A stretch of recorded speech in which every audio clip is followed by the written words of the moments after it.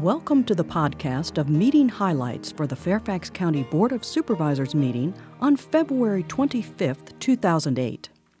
Fairfax County Executive Anthony H. Griffin proposed a general fund budget of $3.3 billion for fiscal year 2009, which is July 1, 2008 through June 30, 2009.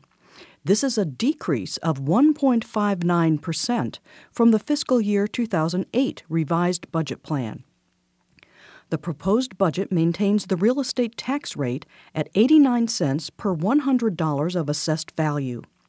Based on an average assessed value of $524,076, the typical homeowner will pay $4,664 in real estate tax in fiscal year 2009. This is a decrease of $163 or 3.4% from the fiscal year 2008 amount.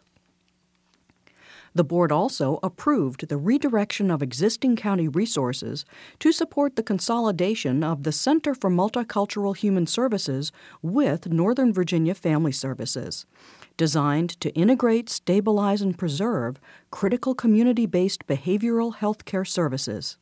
Staff will provide regular progress reports on the system's improvements to the board. The board amended the policy plan element of the comprehensive plan to revise text related to the protection and restoration of streams and stream buffers in areas upstream of resource protection areas and floodplains, generally referred to as headwaters. This now provides general policy support for the protection and restoration of streams and buffers upstream of resource protection areas and environmental quality corridors.